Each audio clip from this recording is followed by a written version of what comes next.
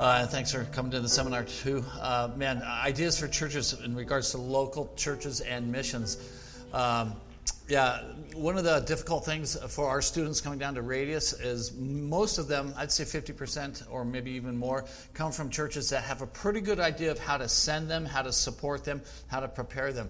What is a little disappointing as students come down to us, some find out my church really isn't in a position yet to thoughtfully send me. When I say thoughtfully send, our students are having to make a lot of big decisions. Who do we team up with? What country are we going to? What organization are we going to go to? And they're going to be taught to look to you guys to have that discussion. We want them being sent out in every single way from their local churches. And churches that are ill-equipped to give valid input, sometimes that's a little bit discouraging for our students. So again, it takes a lot of time and study to be an informed missions committee member. This is not the mission of the job of the whole church to send them out. It is something that you do need to have some dedicated people that will do this. So anyway, my own background in missions committees, Beth and I came back from Papua New Guinea in 1999. Soon after that, I was put in as the missions pastor at our church in San Diego, California. We don't have a large church, we have a large missions church. There was a point in time of our membership, about 350 people, that we had 1/10 of them overseas as career missionaries, okay? And so we had to develop efficient policies that would help us guide them to do missions in a biblical way and to provide oversight for them, too, in the sense of knowing the situations. I, as a missions pastor, there was no way I could know every single one of their situations, so I really relied on support teams, okay? Backing even up from that, let me just say that no church is perfect. Okay, no church has no issues. But as we're talking here, if there's too much dysfunction in a church, to be a healthy sending church, it's just going to be very, very difficult to pull off. So don't look for perfection, but you need to be self-aware as to where your church is to try to send and support missionaries. If things aren't pretty healthy at home, eventually that has its own set of problems. So, okay, moving on from there. And I'm hoping to get through this fairly quickly, so if there's some Q&A time, we can do that. Why a missions committee? I'll just put it. Hopefully your church will have too many missionaries sent out for the existing leadership to handle all your missionaries. I know churches that the pastor really is the lead person for that. If you have 1 or 2 missionaries, that's viable, that's doable. But even in a situation like that, senior pastors have a lot to do, okay?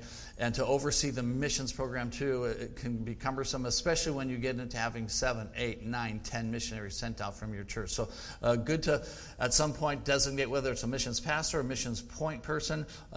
This is to me essential. Missionary care groups, okay? Our church in San Diego, we make a mandatory that every missionary has a care group, okay? Not just underneath the authority of the missions committee, which is underneath the authority of the church eldership, but his own particular care group. But for those care groups to have differing policies for their missionaries, obviously that's not workable. And so the policies that guide the church really must emanate from the missions committee endorsed by the eldership, okay? You don't go against your eldership. But honestly, to make up missions committee policies or missions policies for your church, that's a real significant subset of your eldership board. It's great when your eldership can be part and parcel of that. But for a church like ours, our elders have enough going on, and so we have a very active missions committee that looks out for those policies. Another aspect, and learning what is going on in missions takes time. One of the things I really appreciated when I come on as missions pastor is I worked hard, and it was kind of a new thought because every committee changes over in our church historically. Finally I was able to convince our elders, please, if we have somebody on the missions committee, don't make it a 5-year term. It takes so long to learn the issues of missions and to learn what's going on with those particular missionaries on the field. So if a person comes on our missions committee, and Zach Shira, he's over here, just wave your hand, Zach. Zach's one of the guys on our church missions committee. Nathan Robinson, the guy who's leading us in worship, he's a missions pastor at our church. One of the things that really gives stability to the program and to the missionaries out there is there is virtually no turnover on our missions committee. Again, it takes time to learn those situations, so I'd really encourage you in that. Another thing about missions committees, and I know I'm getting into sticky waters here, but make sure there are enough younger voices on your missions committee. I've been in too many situations where it's retired people alone that make up the missions committee. And if you're seeking, and I get it, retired people have more time, but if you're seeking to generate energy for future missionaries that might come up within your ranks, for them to only be able to talk to somebody in their 60s, 70s, 80s, guys, there better be some younger voices that are very energized to do that know how to communicate with your 20-year-olds, okay? And somebody or a few voices on that missions committee that can envision them, encourage them, walk with them. This is a process of getting people from your church to actually head out to the field. Again, I can't emphasize this enough. To be on the missions committee and not make time to read is critical. It will take you many reading hours to get up to speed as to what is going on in missions today. Do not assume that things are like what they were 40 years ago. That is just not the case. And the reality is, in the last 20 years, we'll talk about this in a minute, in the last 20 years, because there is a current mentality in many sending agencies, not all, and the sending agencies that are here, that are displaying, they do not have this mentality, but it is common in many other agencies. They're only going to be on the field 2, 3, 4, 5 years. So we have to make them effective. We have to make use of new methods.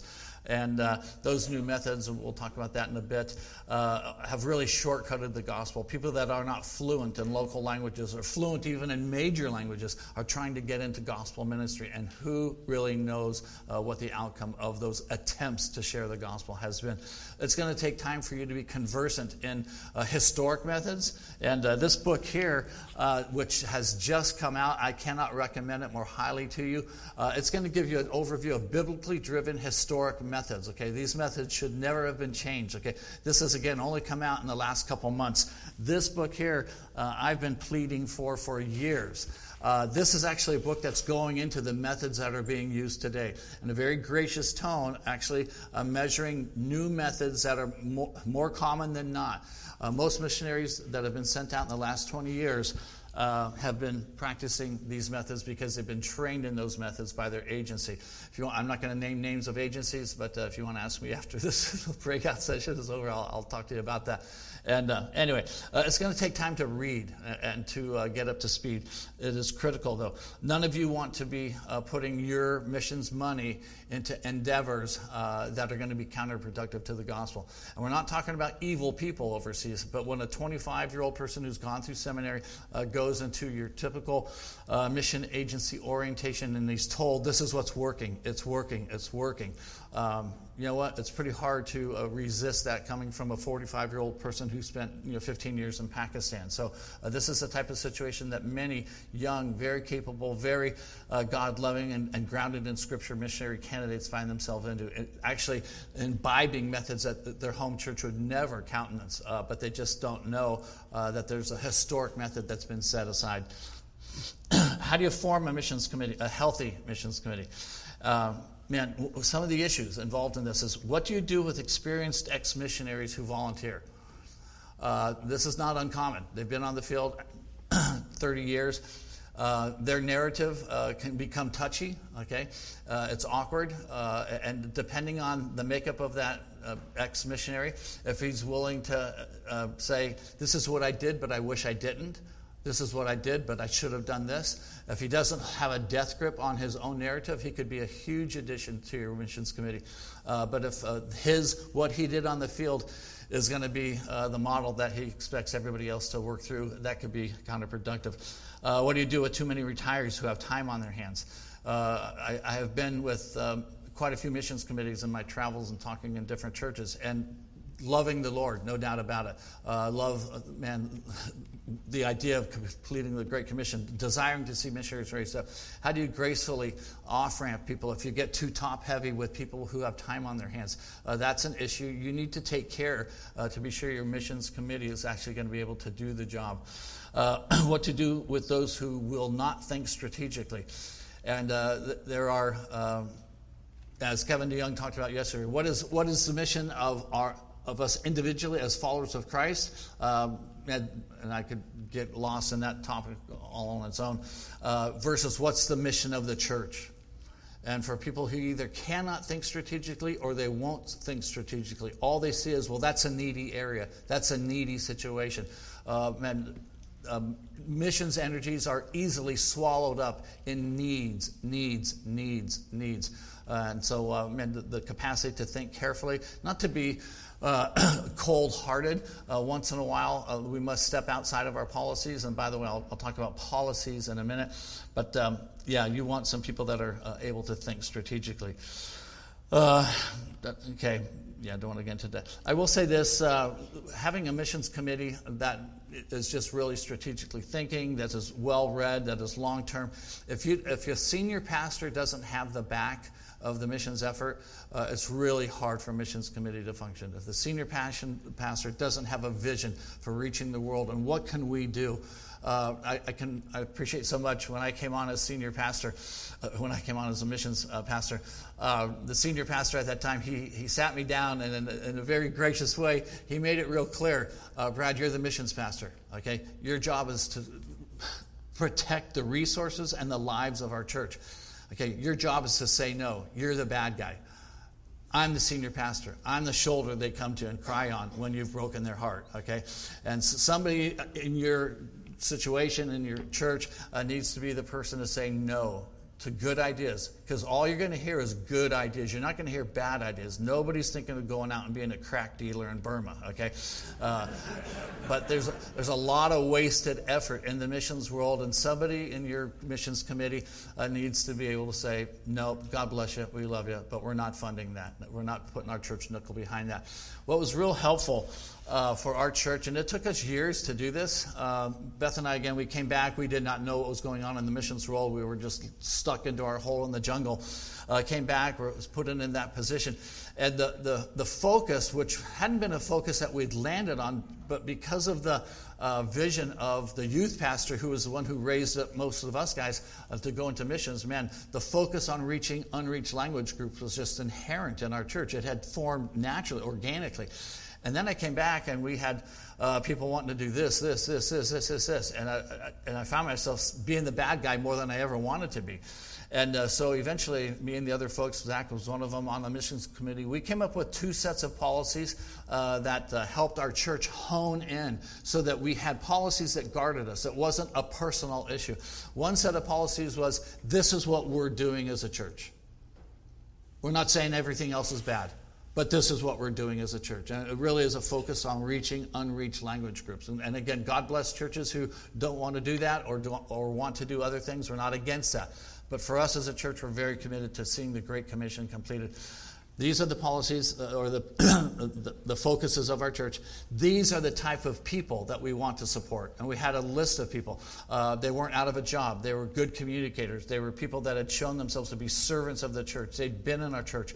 You didn't have to be born and raised in our church, but we wanted them to have a long history of our church, a history of service, teaching the little kids, pulling weeds. One of the things that we implemented was we will put some money toward one short-term missions trip. After that, if you have time on your hands in the summertime to travel to Burma or Indonesia, no, you stay home, pull weeds, take care of the little kids, paint the nursery buildings. We want to know they have a work ethic, okay? And so we're very leery of the traveling jet-set missionary in our church, and that has not impeded at all our church raising up a continual flow of missionaries.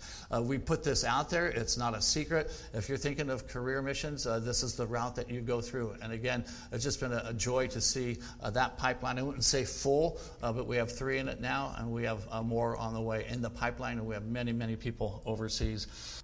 Okay, the authority of the local church versus missionary autonomy. This is a common question. How much reporting should we have our missionaries be doing? Beth and I had a variety of churches that supported us. We thanked God for them. We did have one church. That's not a joke. A written report, a lengthy written report 4 times a year. Well, let me tell you, when you're in culture and language study, things aren't changing that much in a year, okay? You're just slugging it out. And even when you have baby believers, one year to the next, you're kind of scratching for differentiations if you're having to write a report versus the style of, well, we send a monthly check. okay? And obviously somewhere in between there. We have a lot of talk about member care now. Now, when we were on the field, they didn't even have computers when we got there for the first 15 years. So there's no such thing as Zooming or telephoning or whatever like that. Member care, yeah, forget about it. You're just out there. But now member care and churches that feel a big responsibility to member care their people on the field. That's a worthwhile discussion. I don't have enough time to get into it here. But one of the things that we teach our students at Radius is embrace loneliness. Embrace it. It's not to be feared. It's a good thing. The loneliness of your first months on the field will drive you into the fabric of the people that you're working with. So be careful of breaking your people into a model where because if you're hearing from them once every 2 weeks, you better believe mom and dad are hearing from them more often than that, especially if grandkids are in the equation. And when that kicks in, man, their ability to be focused, to be completely there in the situation just dribbles out the door. Not because they desire that, but because they're looking forward to that next call. Man, the grandkids are talking with grandma and grandpa. And man, when they do go through some discouragement, when they do get lonely, man, they pick up that capacity to Zoom and off they go. We'll talk more about this. If you guys have students that come through Radius, we have a thing called Radius Days, and we actually spend time talking about how much member care. Again, loneliness is not to be feared. We really get that through the heads of our students down there. Embrace it. Let it do its job. Of course, if somebody's tanking spiritually or physically or emotionally, send up a flare, get online. You can do that. But it's that habitual every month in, month out. I would discourage that. Yeah, this thing of modality, sodality. How many of you have taken a perspectives course? Okay, pretty common. I never heard of the term modality, sodality until I took perspectives. There is that view that was introduced by those terms, that a sodality is that missionary team, okay? And they have complete autonomy, okay? This is one way that word and concept is used versus the modality, which is the church, which has many things going on. Man, your church is absolutely the center of your missionary. Your church is absolutely the authority of what's going on that missionary team overseas. And that should be very clear to your candidate. Some organizations will talk the talk of, it's a local church endeavor, but in reality, man, they're doing the top-down organizing, or they have the team as such a autonomous group of individuals that the team actually feels like we're really not under the church, okay? As missions pastor, there's no way I could micromanage my missionaries, okay? I knew that from being on the field, even with communication having improved. There's just no way that a local church can be so aware of what's an out-of-bounds, serious law and order situation versus what is normative, okay? Every 4 years when there were elections in Papua New Guinea, man, we were threatened to be kicked out. Man, people were threatening, coming in there with guns and stuff like that, scaring the life out of everybody. And it was only because we had senior missionaries like, yeah, that happens every 4 years. Every 4 years. And then after the elections would be over, all the people that were giving us such grief, they say, we have to do that. And we were the bad guys. All the expats, all the foreigners were the bad guys, okay? And then they'd come back and apologize. Well, if I would have told my church after 3 years that they're threatening to kill us, they're threatening this, man, my church, like most of them, get out of there, get out of there. Thank God for senior missionaries that were in the area saying that's normative, okay? So realize you can't know the situation intimately. You'll get the broad brushstrokes. I would encourage you, get to know as the missions committee, somebody on that missions committee, get to know the local leadership of your missionary before there's an issue. Because too commonly what happens is once there becomes an issue, the missionary is telling his leadership one thing, he's telling you guys as the local church another thing, kind of like what our kids do when they're 6 years old, playing mom and dad against each other. Get to know the local leaders before there's an issue so that you can have some rapport, some confidence in them before something comes up. The issue of delegation as a local church sending people overseas, pretty hard to keep real tabs on what's going on over there. So if you have engaged local leadership, that can give you cultural languages, languageization updates, marriage updates, ministry updates from objective eyes. That's a huge benefit for you being able to monitor what's happening there. Missions policies in the local church, why are they helpful? Without them, who qualifies gets to be very personal. Man, my friend has a son. I've got a nephew. It gets into that, who do you know on the missions committee? Who do you know within the church? Those policies saved me much grief. If you meet the policies. And did we make exceptions? We did. We had a situation in our church where we had a young man who grew up in our church. He married, and he had the potential as missions pastor. I saw that he might be able to do this thing. He married a woman, a girl, very, very fragile. They had gone through no training, and there was no way, and I knew this, there was no way they were going to make it overseas. And I told our senior pastor, and I thank God for the wisdom that he gave me at that point in time, because I didn't want to have failures on my watch. If I could predict failure, it was going to make me look bad and me feel bad. And so I didn't want to have failure on my watch. The people that I endorsed, I wanted to be winners. And yet the senior pastor realized, because he had a grander view, he says, if we don't send them, we'll split our church. Go ahead and send them. And it was really hard for me to step away from these policies that we'd worked so hard. But he was right. And so we sent them, and in a couple of years they came back, and the world kept turning.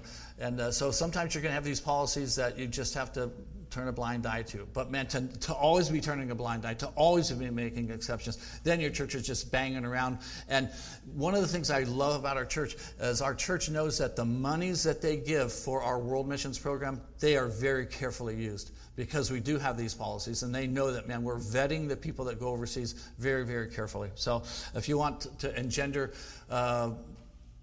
confidence within the rank and file of your church to give, because our missions committee is really making these resources wisely used, man, be careful with who you send and how you use the money.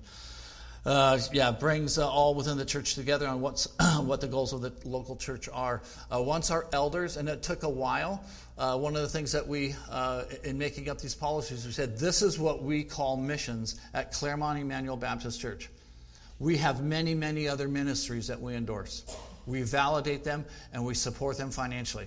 But when you speak of missions here, well, that was very caustic. You're saying he's not a missionary? And so, because of that, we grandfathered everything in under the term missionary, okay, because we didn't want to call people that were missionaries for 20 years actual ministries of the church. So be wise with that. But it did help, once we got those policies passed, to have a Sunday to present both of the policies. And I preached for those 2 different Sundays. This is what we're doing as a church, and we better biblically be able to support it. We're not just randomly banging around with some cool ideas. We had a time to preach that to our people, and then these are the type of people. And in doing that, man, the people that were at the church at that point in time, there's been a lot of turnover, realizing, man, we're really thinking it through as a church. And the support that we've had church-wide for our missions program is really fun to be a part of. Helps potential missionaries candidates to know beforehand what type of focus the church has and what type of people the church will be sending. Save them the disappointment. If they've got this dream, I want to go to Belgium and start a coffee shop for U.S. servicemen, and that's a literal situation. And I remember her being in my office, tears coming down there, they're so needy, they're just squeezing the heartstrings. Sorry, honey, ain't going to happen. And I said it nicer than that. But and for them to know beforehand, that ain't going to fly, not at our church. And to be able to envision your people for reaching the last tongue, tribe, and nation. Clear policies do help to lessen hurt feelings. So anyway, I'm going to make a big push on that. Ineffective missionaries. Some of you guys are in a situation, if you have very many missionaries on the field, you're all in the situation. Should we be supporting them? This is a sticky thing. Oh, my word. And if you guys are just coming to where you're forming missions policies and really taking this issue of the Great Commission seriously, you're going to be looking very clearly and closely at every one of your missionaries, and you're going to realize, wish we hadn't sent that out. Wish we'd given a couple left or right turns to that when they're earlier on. And so don't be terrified of having the fact that you've got some guys that maybe shouldn't be on your rolls. I would say this, as you guys implement clearer missions policies, grandfather everybody in. Don't split your church. Don't off-ramp people that have been on the field for 15, 20 years. Because what is true about every missionary, they have a following in your church. You might not know how big their following is, and for you to jeopardize their future on the field, you could be bringing great damage to these people who have venerated them for 15 years, and they've had sacrifices, and much of their service is to be esteemed. So go very slowly. A couple things in regards to this. Be slow with that label. Let's all remember that Judson himself didn't experience a breakthrough in Burma for 16 years. So, man, for these people that have stuck faithfully at the helm and tried when God decides to do a breakthrough, if they're actually learning a language, they're fluent. If they're 16 years and they're not even trying to learn language, if they're 16 years and they're what I call the jet-set missionary, flying back and forth for every wedding, for every graduation, every major event in the family, I would not say that effectiveness is in their future. Judson stayed the whole 16 years. So just being there on the field for 16 years doesn't give you an automatic out clause for being effective or ineffective. Don't split your church by acting hastily. We've already talked about that. Be sure you've done all you can to help the worker beforehand. Again, workers that went overseas before clear goals and culture and language acquisition, sad. It is really hard to develop a culture and language acquisition mentality once you've been on the field. If you don't come with that absolute honed attitude and preparation, if they don't know phonetics, phonemics, linguistics, applied anthropology, if they don't know how to use time discipline, if they haven't been on time charts before they get to the field, they're not going to do it when they get to the field. It only devolves the other direction. And man, I've actually heard one agency said, "You'll get that on the field." Too late. It's like telling an 18-year-old guy, you'll learn how to fire your M16 once you get to Afghanistan. Too late. Man, if they don't have clear goals, clear preparation before they get to the field, they're not going to just backflop into it. It just doesn't happen that way. So that's another factor. Again, step 4 in this, contact local field leadership to confirm or not your concerns. And again, be very slow to drop a missionary from your support roles. But, man, try to figure out if, in fact, this thing is water under the bridge. He's been on the field 17, 18 years. Fluency isn't in sight. I remember being in one Asian country, and Beth and I were passing through on our way back to New Guinea, and my in-laws had actually recommended that we stop in with this missionary. So we did. He had a church there. And they asked me to preach, and I spoke for 10 minutes. And then the pastor, the missionary that our church was supporting, he stood up. I expected to speak through an interpreter. I saw this missionary who'd been there 17 years standing up, speaking through an interpreter. And I was shocked. And afterwards at lunch, I kind of gently poked around. What is that? Oh, most people here understand English. Most of the people here understand English. That may or may not be a true statement, but English is only part of the issue there. The culture of those people is so tied with the language, too. And to not take the time, if you're going to be there as a career missionary, you learn the language of the people. That's just a mandatory. That's a no-brainer. But again, 20, 30 years ago, that wasn't a no-brainer. And so people that were in Englishized situations, they did not put a priority on learning the language and culture. Again, contact your local field leadership. If, in fact, that missionary has no plans to learn the language and culture of the people, it might be on a furlough, a time to sit down with him or her and develop a plan. How do we segue you into a different vocation in life? Okay, maybe this isn't for you. You guys are not forevermore tied to people who will not become effective, and that's very, very difficult to do once they've been on the field. How does a local church see missionaries raised up? Okay. First step in this, again, if the senior pastor doesn't have, whether he's preaching it from the pulpit, and that's always the best, and that happens from our pulpit on a regular basis, but there's other ways. To be honest with you, the huge missions effort of our church in San Diego was actually through the youth pastor. But the senior pastor was wise enough to see God is using this guy to raise up people. And so he had his back. And just to silently, quietly have his back can be adequate if you've got a very gifted mobilizer on your church staff or somewhere within your church. Hearing this from the pulpit is validation. One thing that the youth pastor will never have is the ears of the parents.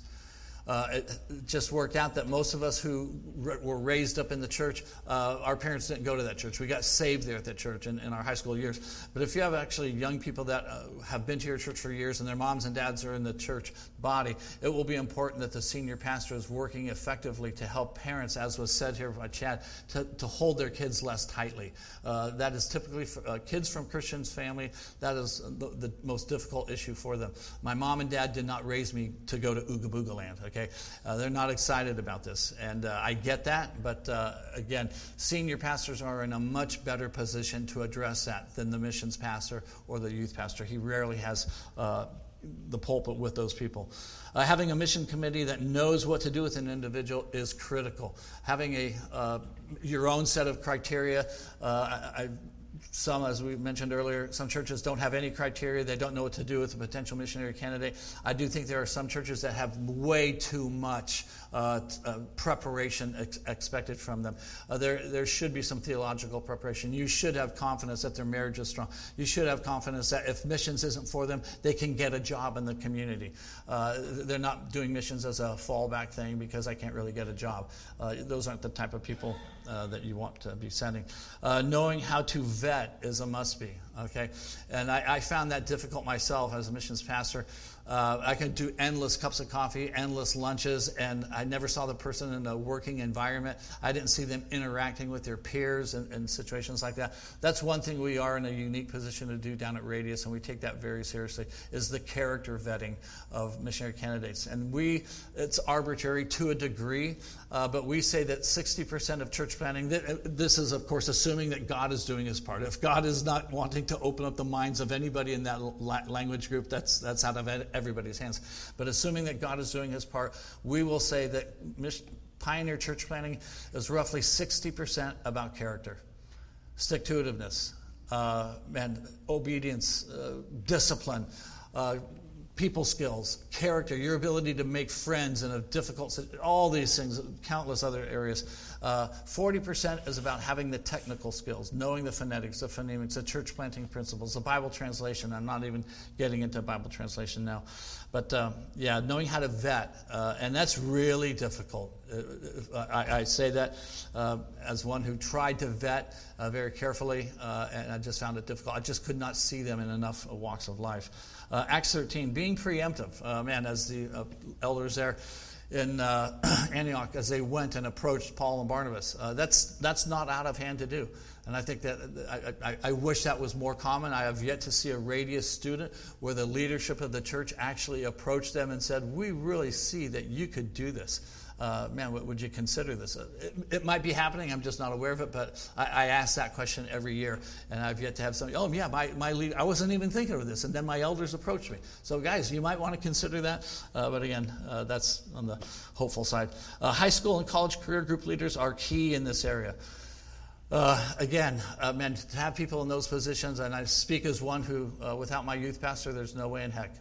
No way would I have ever considered this, but he had such a powerful influence and voice in my life that's something that I would never have thought of doing. And he, I won't say this in the larger meeting this afternoon, but we called him the youth pastor from hell, okay? Because even though we had this gigantic youth group, we had 500 to 1,000 high school guys coming every Wednesday night to listen to him. He was not preaching a message that we enjoyed.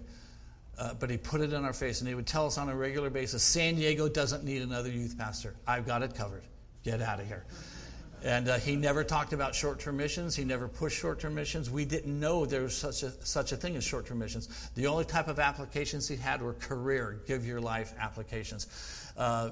You might be, that ship has sailed. And I realize that we live in a different world, okay? But, I think the principles that he was working off of are still worth looking into. What a key guy he was. An important thing, what is the difference between missions and the Great Commission? The Great Commission is actually seeing accomplished what Chad was just talking about, getting the gospel to every last tongue, tribe, and nation. That is the Great Commission. Are there other things to do overseas? Yes. Thank God for churches that are doing them. Those are things that can be done on a shorter time frame. They can be done by putting a lot of money toward it. They can be done, and there's a sense of satisfaction in alleviating felt needs, visible needs. I get that, and I never want to speak against that. But at the end of the day, man, it has been over 2,000 years since our Savior said, man, all authority in heaven and earth has been given to me. Therefore, go and make disciples of all nations. And how we have been taken up, and let's not kid ourselves, the vast majority of missions money is going into meeting felt needs. It is a small, I've heard anywhere from 1 to 3%, 1 to 3% focused on getting the gospel to the last language groups.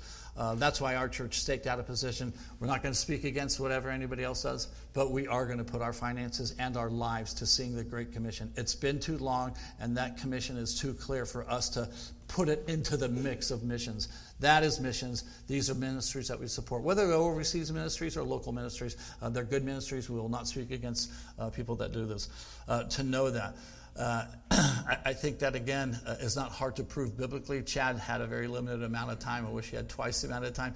But it is biblical. From back in Genesis 11, when God wanted to differentiate the peoples, he could have created new religions and scattered them. But he didn't. He could have just geographically moved them to different parts of the planet, but he didn't. He reaches that part that is intrinsic to our humanness and our godlikeness. Man, we're communicators, and there's something about that. And then we get into Genesis 12:3, and he says, man, all families on earth will be blessed through you. Well, what's the one unifying force of a family? Do all families have the same religion in common? No. Do they all live geographically in the same? No. The one thing that differentiates a family is they all speak the same language. They grew up at mom and dad's table. They learned that language. For some reason, language is the number one criteria to our God, and we see that carried on through Genesis, Revelation 5:9, and Revelation 7:9. This isn't the time to jump on Chad's message there, but again, there is that distinction. It's not a radius thing. We're accused, you guys, that's a radius thing. No, it's not. Man, it's a God thing. He wants us to be worshipped in every tongue, tribe, and nation. That is the essence of the Great Commission type ministry, putting our focus on that. And again, that's a church-wide discussion, definitely a discussion with your elders. Why is it important? How do you move from a generic missions approach toward a more focused approach? You do it slowly. You do it slowly. As you change and hone down the focus of your church and missions, go slow. There are little kingdoms all over every church, okay? And that's kind of a provocative word. But realize people have made their thing the thing for the church. And you want to be very slow, very gracious in adjusting that church focus. How do you balance God-honoring ministries? And there are God-honoring ministries that are not related to the Great Commission. Man, we should be involved with widows and orphans. We should be in the jailhouses. We should be. And I will say this, our youth pastor, and I'll mention this afternoon, even as he was pushing on the Great Commission, every Saturday he was taking us to Mexico to wash orphans, okay, and to feed orphans and to wrestle with orphans. Every Sunday he was taking us to a handicapped home where we learned how to bathe and change the diapers of people in their 30s and 40s and wash their hair and pop zits and things like that. It wasn't just overseas. And if that's our focus and we're not doing this, it could fall on deaf ears. So lots to do with that. How much financial support should a local church give? That's always an interesting one. Every church will eventually come up with its own formula. Our church has its formula. You need to be a rocket scientist to figure it out. I just receive it. But anyway, some factors, the size of the church. Okay. If you're from a extremely large church and you've got one missionary sent out, you have a little more latitude to give more to them.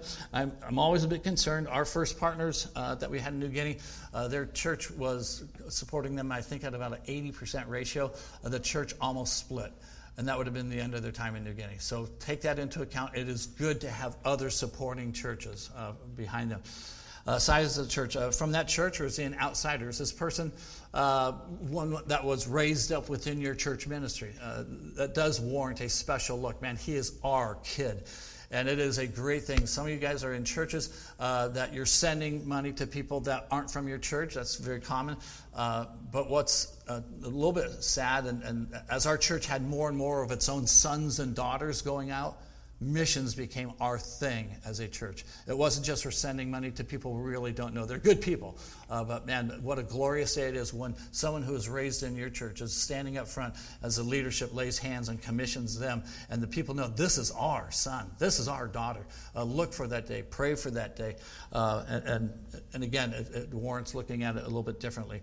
Is that percentage or amount viable if your missionary rolls triple? Okay, you have to look down the road because, Lord willing, the first one will not be the last one. There will be many more. And so I will say this, as our church began to send out us guys that were kids at the time, man, there were tremors in the church. How do we do this?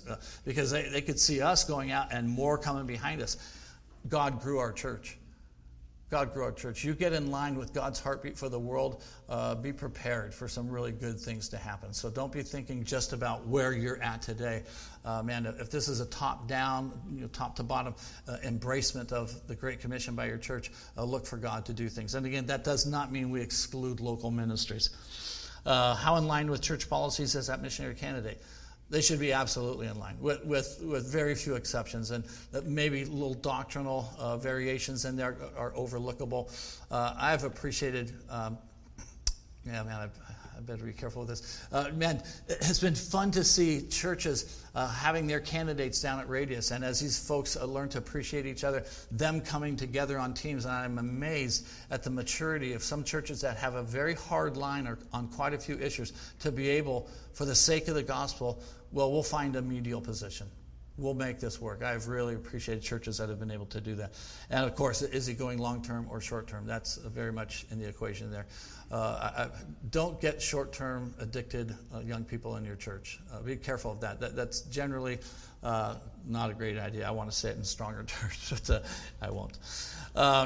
Is it important to know the methods your missionaries are using? If your missionaries have been overseas, I would say 5 years or longer, look into it. Look into it graciously, okay? Don't look for a lever to hit and eject them. But do not be surprised, depending on the agency that your folks have gone out with, if they are doing methods. When you really look into it, that would be very disappointing for your church. And honestly, in this day and age, because now, due in no small part to this book, which has gone far and wide with people that are interested in missions. Sir? No Shortcut to Success. And this is written by a guy who's serving on the field within a mission board that is overrun by poor methodologies. And every one of these people who are using poor methodologies love the Lord Jesus. They're nice people. And they would be speaking in terms like you would talk to a Mormon at the door. They speak using the same terms, but defining them differently. You really have to press. And if your people are within an agency that's making use of poor methods, it's going to be very awkward for you to question them. You feel like you're almost being rude. Can you define that term? What do you mean by that term? Some of you might be supporting missionaries that have phenomenal breakthroughs going through, exciting and encouraging numbers happening. You want to look into that. But read up first so you know how to question that and question it graciously. It is tragic. In the last 22 years, we've sent enough money and enough missionaries overseas to complete the Great Commission easily. They haven't been prepared. They're using shortcut methods. They don't know the language and culture. They're working through interpreters. They're allowing unsaved people to lead Bible studies. Okay, people that don't have the Spirit of God indwelling them. Bible translation methods are now driven by speed. I'll just give you one example. When I was a Bible translator in Guinea, this is 1992, and we had the worldwide head of New Tribes Mission Translation Department. Her name was Carol Gutwein, brilliant woman, and I'd worked with Carol a few times. She came in and she checked my translation of the book of Romans, and I was experienced translator by then. I've been translating for 7 years, and she said, "Brad, it's good. Is everything up to this level?" I was glad to hear that this is good. And it took us about a week and a half to check the book of Romans. But she said it's good. It's high quality, exegetically correct. And it, obviously it communicates. And I won't get into a Bible translation seminar here. But is everything of this quality? And that's where I had to, sort of. Well, when I was a new translator, of course it wasn't at that quality. And she said, let me tell you a story. And Carol is a worldwide translation consultant. She said, I just got back from Africa a year and a half ago, and we had a confab there of the American Bible Society, United Bible Society, New Tribes Mission, Wycliffe Bible Translators, all the big translation societies. And what we had to admit to is that over 70% of the Bible translations that had been completed are unusable, sitting on the shelves of mission offices somewhere in Africa. The translators knew the language grammatically, syntactically, analytically. They couldn't speak it. They didn't hear the rhythm of the language. It didn't flow from them. And so these translations, with all the blood, sweat, and tears and money, unusable.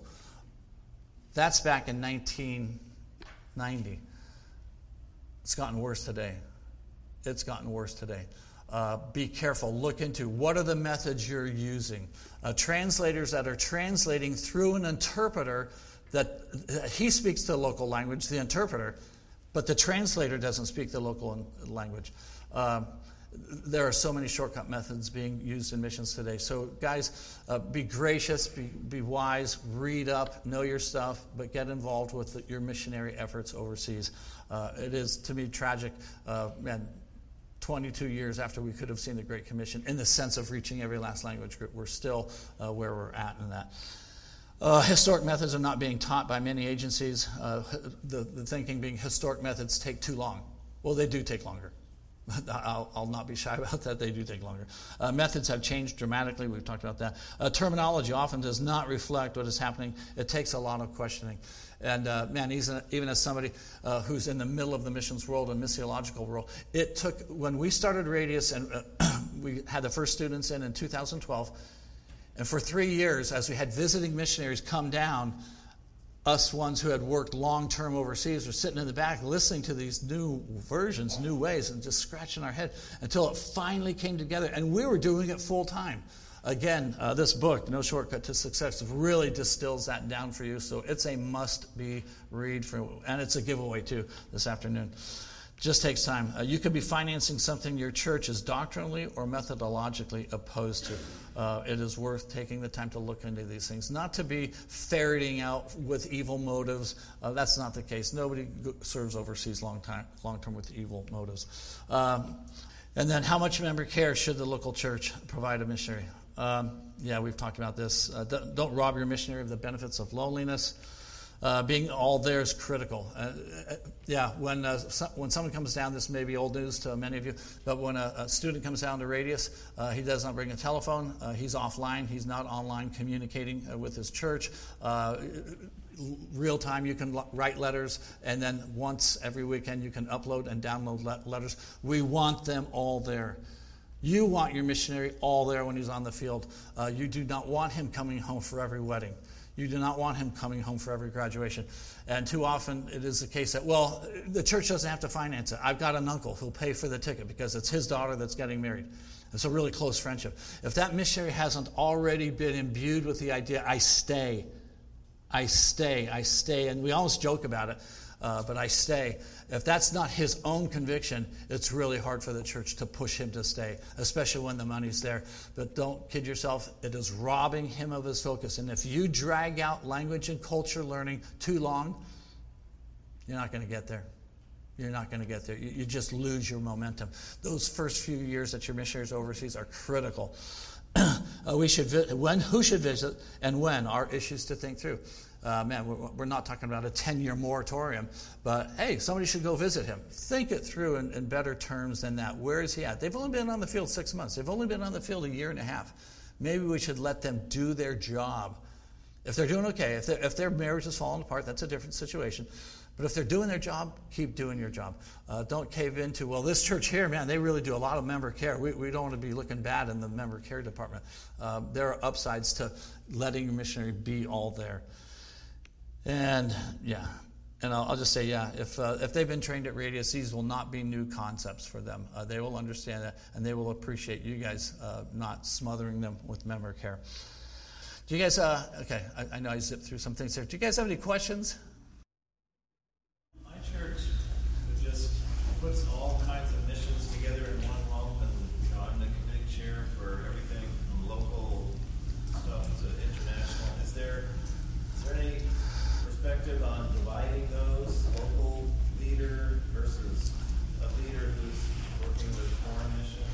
That's a great idea, to have a local leader who oversees local ministries and your foreign missions, your Great Commission, whatever you want to call it. Because when you lump them together, one eats up the other, and typically local ministries is going to eat up your foreign mission stuff. There's been some parameters around overdue member care, and on a more positive direction, how often do you think is appropriate? How regular should the be contact? I think in the first 2 years that a missionary is on the field, to have a visit, from somebody who knows that person, that can disciple, can encourage, from a key person. You're not going to keep mom and dad away. I know that. So you can try, but good luck. Later on, that's really up to the missionary and his situation. I'll leave it there. But yeah, when they're in the ministry and they've been there for a while, and I guess a lot of it's going back to our situation. We just didn't feel like we needed it that much, but we weren't raised on it. We weren't suckled on it. The world didn't allow for it then. And thus, we're really trying. Well, one of the encouraging things about our missionary candidates that come out of Radius, man, within a few weeks they realize, I'm tougher than I thought I was.